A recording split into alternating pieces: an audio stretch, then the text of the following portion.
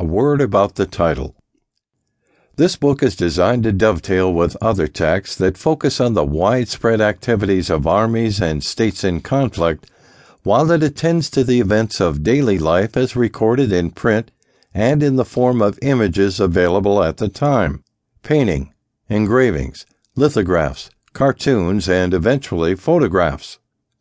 The particular focus of the selection is the influence accorded journalists, authors, war correspondents, editors, engravers, and embedded photographers and illustrators during the nation's most devastating conflict. These have been deemed the soldiers of the press for the purposes of this discussion. The most modern element in American life in mid-19th century was a vigorous interest in politics that was supported by a highly partisan and mechanically efficient press that benefited from many modern innovations, such as telegraphic communications, steam-powered presses, and the luxuries of lithography and photography.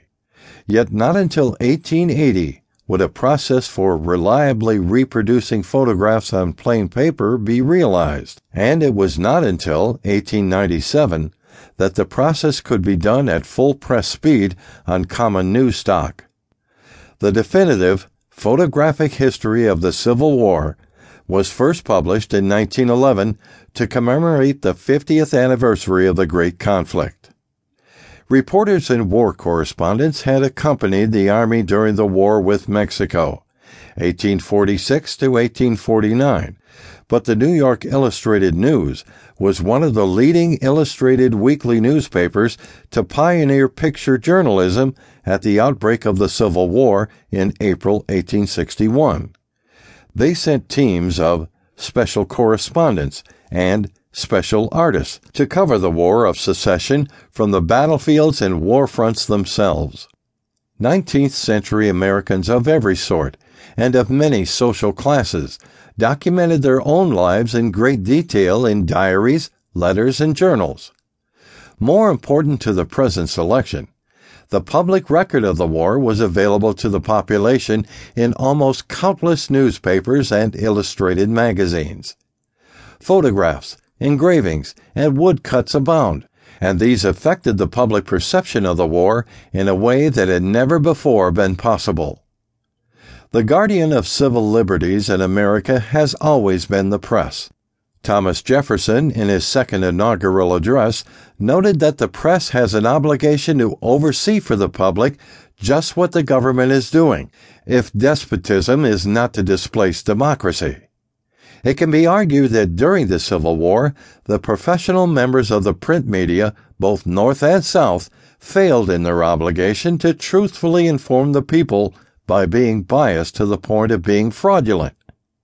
The reports and images they produced created false cultural attitudes and affected the prosecution of the war in ways easily recognizable to modern audiences used to a steady diet of TV images, politically inspired miniseries, internet blogs, and the live streaming of events.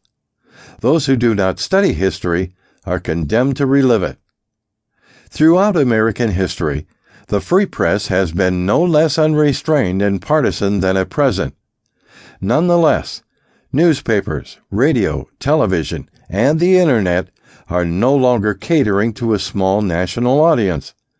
They have become part of the strategy used to prepare the battlefield of war or turned world opinion toward peace.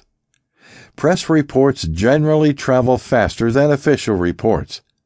They also usually are filled with inaccuracies, anecdotal reports, and unsubstantiated opinions. When official reports arrive, those in opposition to the government tend to see any differences as damage control, spin if you will. This is an unfortunate surmise because the official reports are often more accurate while the media reports are often more influential.